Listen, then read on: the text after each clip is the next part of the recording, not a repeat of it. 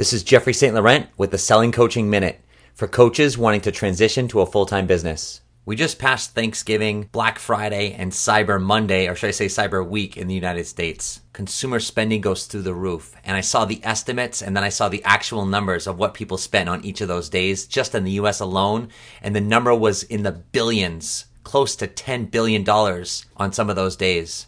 It's funny because during the week, some of my clients and other coaches I was talking to said that their potential clients were saying they didn't have the money. The fact is, those are the same people who are out spending hundreds, if not thousands of dollars on those days. The reality is they have the money, but what they're really saying to you is, I don't see value in what you're offering me.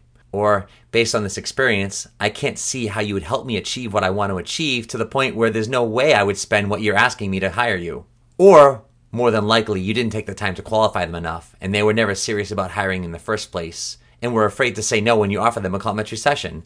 And now they're afraid to tell you the truth, so they pin it on not having money or maybe having to think about it. Truth is, they have the money, but it's our job to find out how badly they want their goal, why now's the right time for them to do something about it, and if they're seriously considering or open to consider hiring you as their coach. If those conditions are present and they see value in what you offer, then they'll move forward and hire you. If you are a coach looking to transition to a full-time business, head over to my website, sellingcoaching.com, under the university for some great education to help you on your way. That's sellingcoaching.com.